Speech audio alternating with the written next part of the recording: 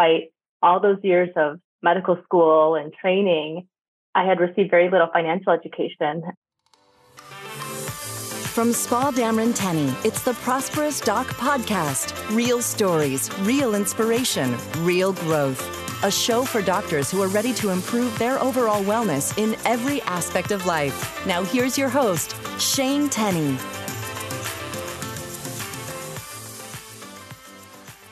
All right, welcome back to the Prosperous Doc Podcast. My name is Shane Tenney and glad to have you with us for our conversation today.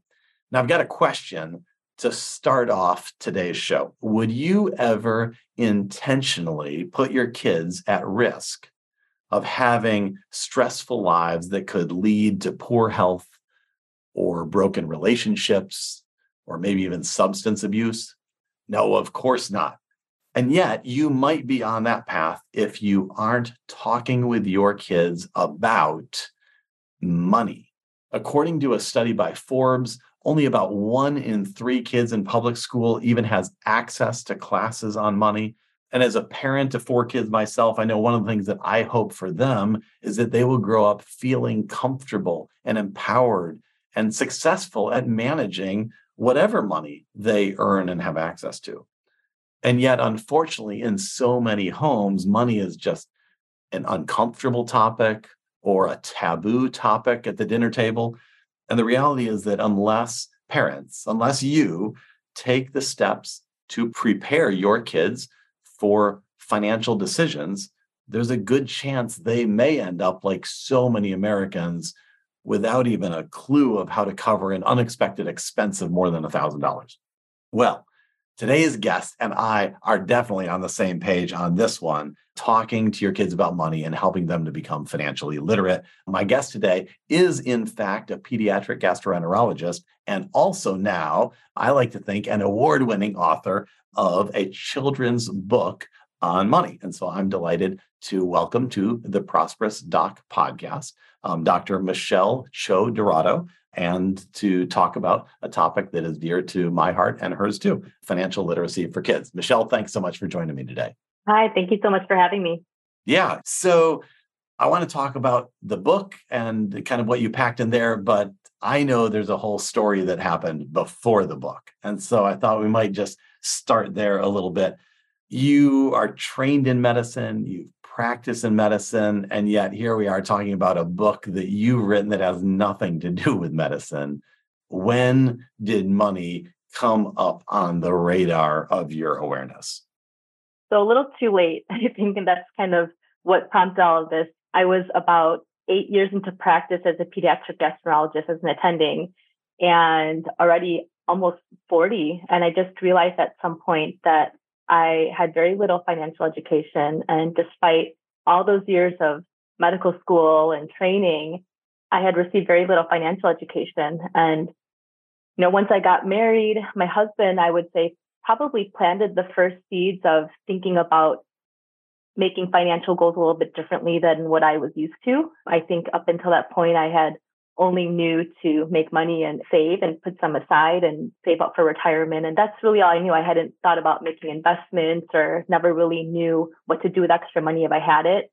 And, in that time frame, we had kids. And I think we just started making different goals. And I didn't even know how to make those goals because like I said, I just realized that I hadn't really been educated on how to manage money and what to do with it, how to make investments. And it just led me on an educational journey that kind of led me to this point. There's a lot more packed into that, and I could go into that, but feel free to ask me if you have any questions before that.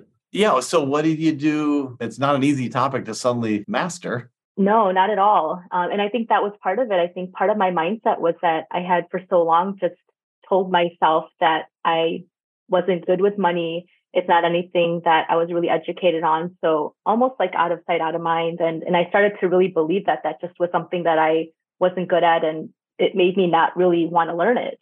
So yeah, I guess around that time, I just started reading more, and I came across a community of doctors who were talking about financial topics more openly. And it just opened up my eyes because I think I realized that I was not the only doctor that felt financially literate. And that in one way surprised me, but I guess not so surprising just given our backgrounds. but I felt not so alone. And so it really prompted me to start reading. I started reading books on personal finance and growth and mindset and tax strategies and real estate investing. It just opened up a whole new world. And the more I learned and understood it, it made me realize that this is something that I can and should learn. I'm still learning now. I mean, it doesn't end, right? But at least getting started, I think getting past that limiting belief of realizing that just because I didn't know about it before doesn't mean that I cannot learn and master it. That's a really interesting observation you're making, is just that own, like you said, a limiting belief, which is, oh, I'm a doctor, this isn't my field, or if I enjoyed math, I wouldn't have just majored in biology or something like that. And then it's just overwhelming. You don't know where to start. Yeah, that was actually a huge part of it, because I think a lot of doctors, and myself included, are very type A personalities, and medicine is such a narrow path. The next step's always laid out for you. You go to medical school, then you have residency, and then you have training, and then you get a job. And even once you start a job, you can go private practice or academia, and there's certain paths that are always laid out. And so I never really thought to think outside the box. You're not really encouraged to, right? And so that was part of my identity, was just being a doctor. And I never thought I could do things outside of medicine. I mean, we'll talk later about the book, but I mean, forget it. Like, I never thought I was even a creative person. I never thought I could write a book. So that was all part of my limiting beliefs. And again, just putting myself in this little box. And so as you were starting to explore this, I guess, and this desire, this awareness that money has a big impact, and I guess I don't want to put words in it, but I don't want money to be controlling me. I want to feel like I'm controlling it.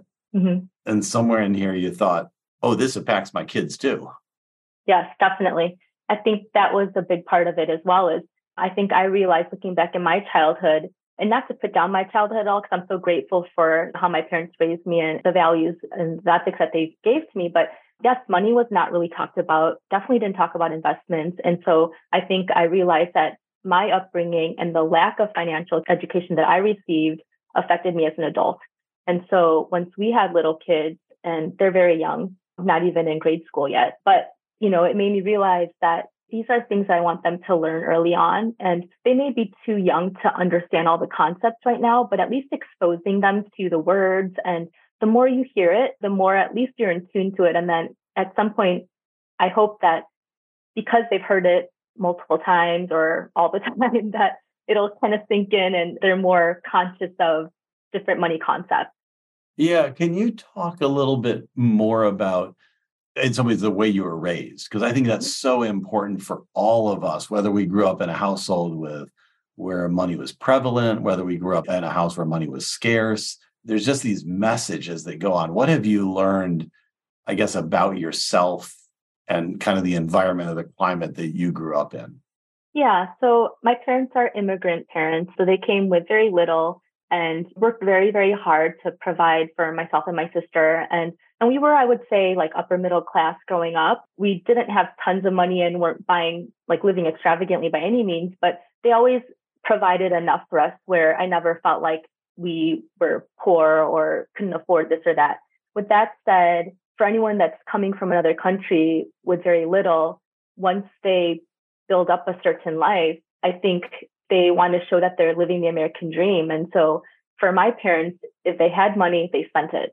And I think they probably did try to reinforce saving and things like that. I remember opening a bank account when we were little, but beyond that, there was not really much talk about how to manage money, how to budget, definitely not making investments.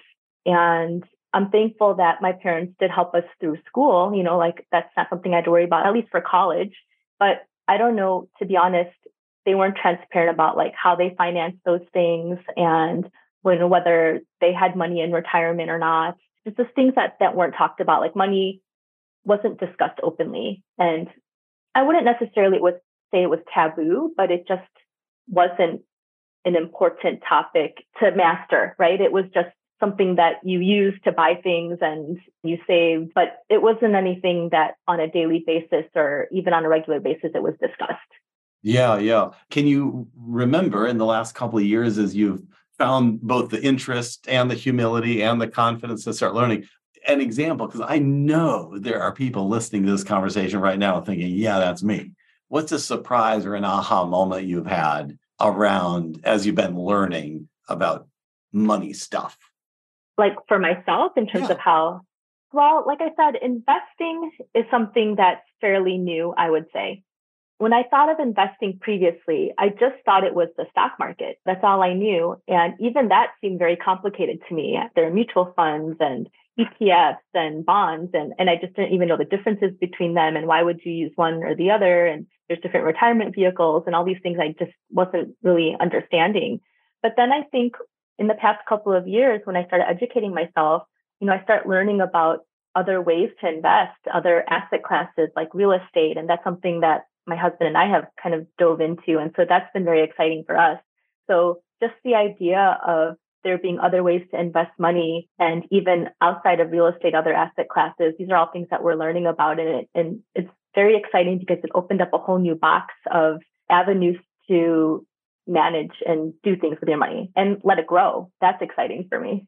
And I was going to say, I almost think you now have begun to take for granted some of the more, even most foundational things, which is just the vocabulary. Look at you throwing out this phrase like asset classes, which 5 years ago didn't even exist in your vocabulary, that sort of thing. That's very true. That's very true. It is fun to learn and then fun to be able to see its own application. Yeah, for sure. You mentioned, I need to take a break in just a minute, but you clearly, reading has been a big part. Somebody's listening thinking, oh, wait, where did you start, Michele? What was one of the first 2 or 3 books or most impactful kind of foundational books that you found? So one of the first books I read was The White Coat Investor. And it's a pretty high yield overview of different money topics and investing topics, stock market, things like that for healthcare professionals. Yeah. And so I thought that was a very easy read and just kind of introduced me. And even that book, when I first read it, like there were a lot of words in there that I was very confused about. And I bet you if I read it now, it would make a lot more sense. But it was just an introduction for me. But Rich Dad, Poor Dad, I know that's a book that's thrown out a lot, but that was really a big mindset shifting book for me, just in the way I thought about assets and liabilities and how to utilize money. So that was a big mindset change book for me, I would say. I've read a lot of books. I have so many books have been amazing and impactful. I would say one of the more impactful books I read more recently is called The Go-Giver. I don't know if you're familiar with that, but that book also just, again, kind of teaches about having more of a giving mentality in terms of business and the way you manage money too. And I think sometimes that's lost upon when you're talking about like investing and earning money and things like that. So yeah, all great books. And I think definitely a great starting point for that journey. Speaking of books, I'm going to take a quick break. And when we come back, I'm going to ask you about your book. Do you understand your personal cash flow? You know the combination of your monthly income and monthly expenses. Do you ever think about how much money you made last year and wonder, where did it all go? Understanding where your money goes today is essential to creating an actionable plan to achieve your financial goals for tomorrow. Take control of your finances by downloading the free personal cash flow worksheet. The Prosperous Doc podcast is underwritten by the financial planning firm of Spa, Dameron, Tenney, and you can download this free personal cash flow worksheet at sdtplanning.com and click on Financial Resources. Don't let another month of money confusion go by when you have access to free help. Again, the website is sdtplanning.com. Click on Financial Resources to download the free personal cash flow worksheet.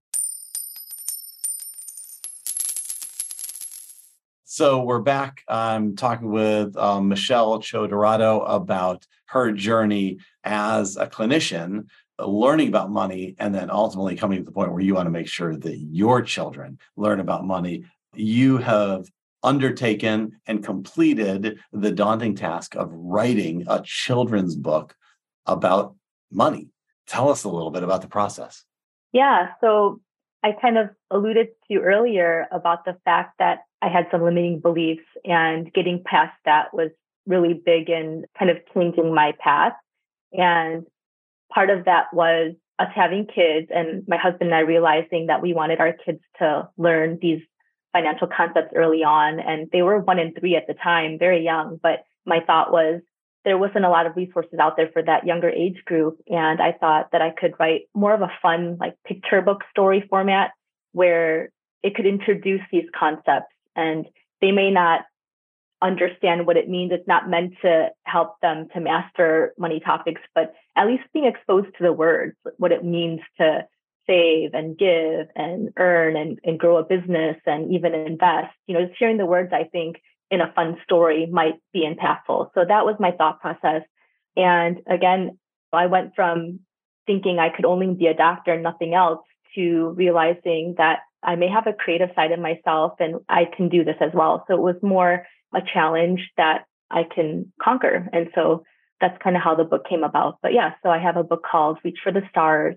And it's a story about a little girl who wants something that her mom says is expensive, and she'd have to earn money to get it herself. And so she starts a business and learns to find ways to make more money and grow her business. And along the journey, she learns to save and she learns the joy of giving and even invests and employs her brother. And yeah, so it's just a fun story that kind of introduces all of those topics.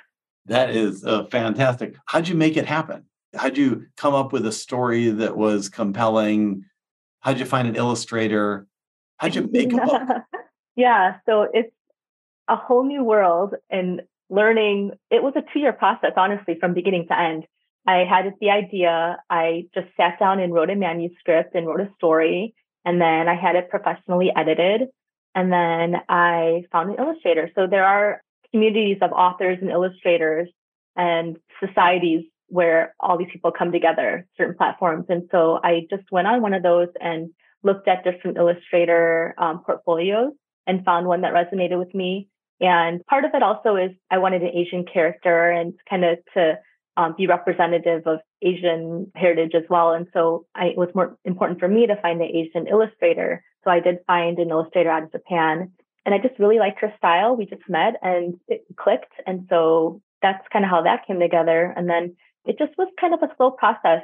I ended up self-publishing the book, and just a lot to learn in terms of navigating publishing and editing. And yeah, I'm still not an expert. But no, it's a lot. Got no, it done. actually, we'll put it in the show notes, but for people listening thinking, wait, I've got little kids, or this sounds compelling. How do they get a copy of Reach for the Stars? Yeah, so I sell it on my website, the hard copy, which is personally autographed. And that's on my website, brightfuturesedg.com. And it's also on Amazon as well. Gotcha. So Amazon.com, Reach for the Stars, and you can find it. You mentioned, though, this is a great point to insert. Tell us about your business, Bright Futures EDG. Yes.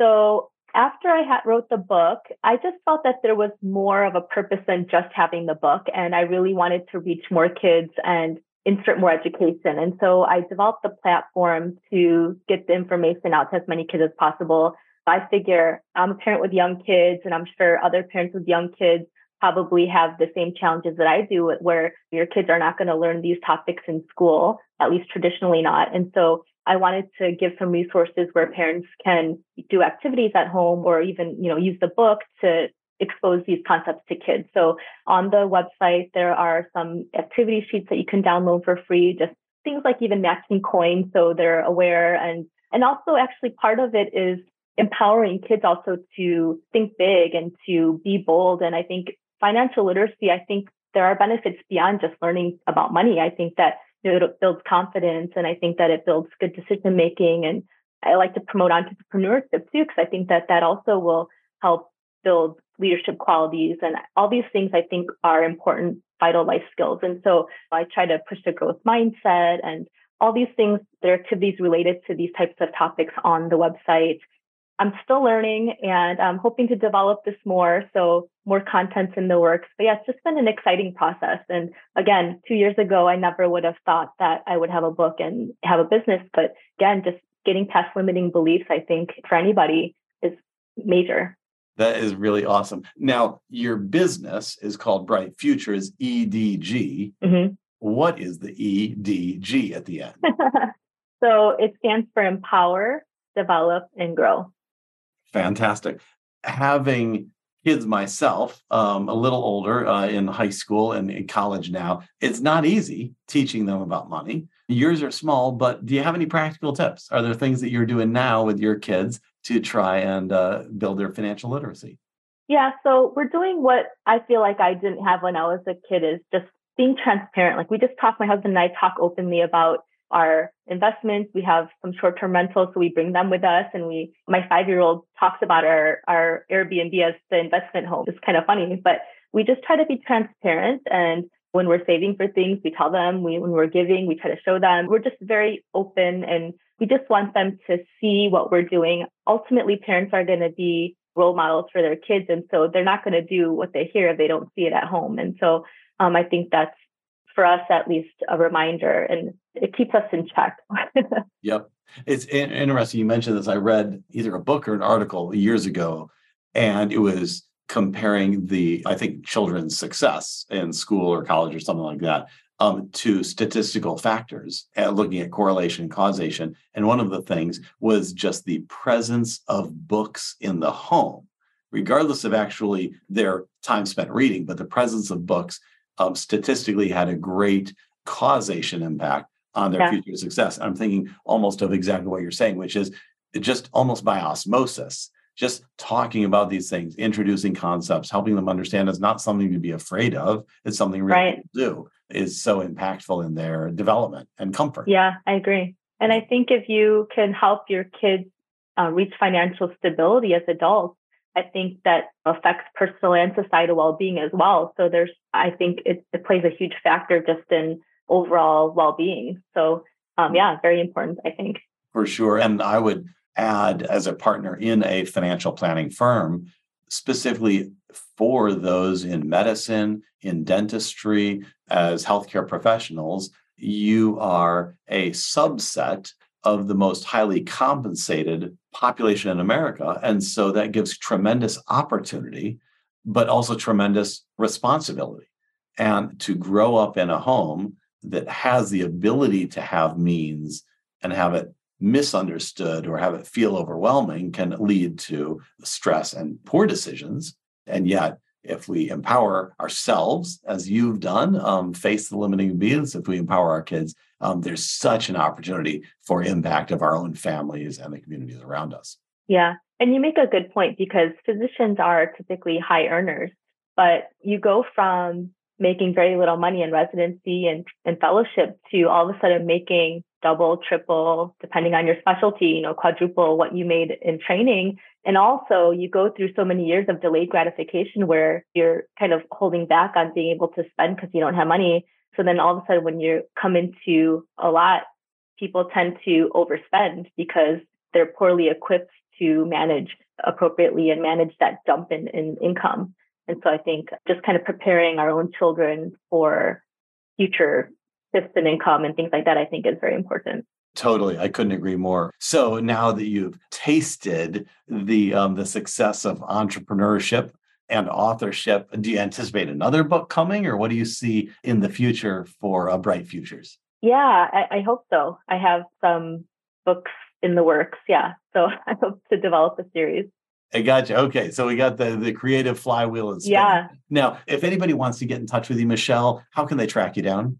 Yeah. So my contact information is on my website, and it's info@brightfuturesedg.com. But I'm reachable on the website if you go there.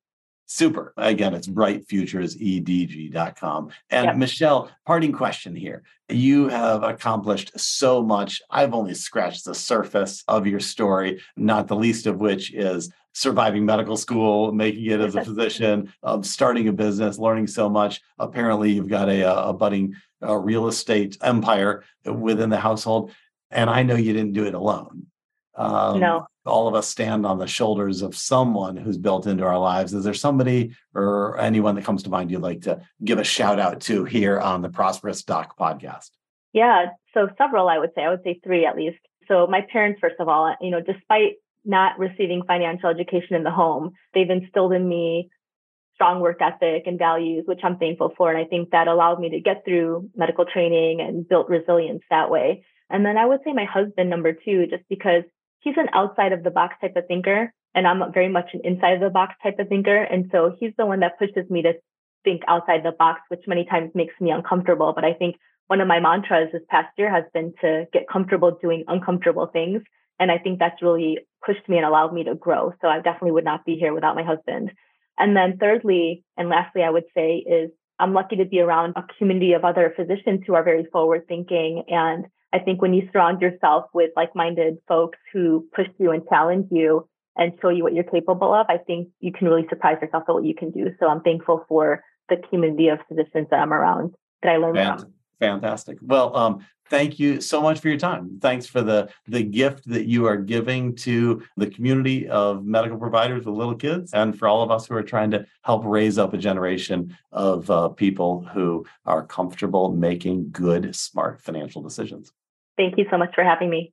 Thank you so much. And thank you for joining us on the Prosperous Doc podcast. Hopefully you found the conversation helpful.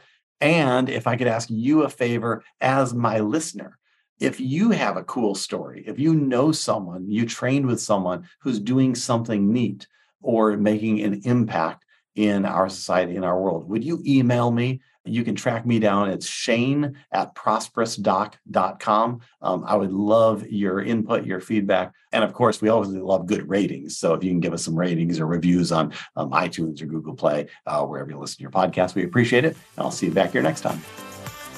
This episode of the Prosperous Doc podcast is over, but you're not alone on your journey. Spa Dameron Tenney has been helping physicians and dentists prosper through financial planning for over 60 years. To connect with us, visit sdtplanning.com today and take your financial wellness to new levels. Join us on the next episode of the Prosperous Doc podcast.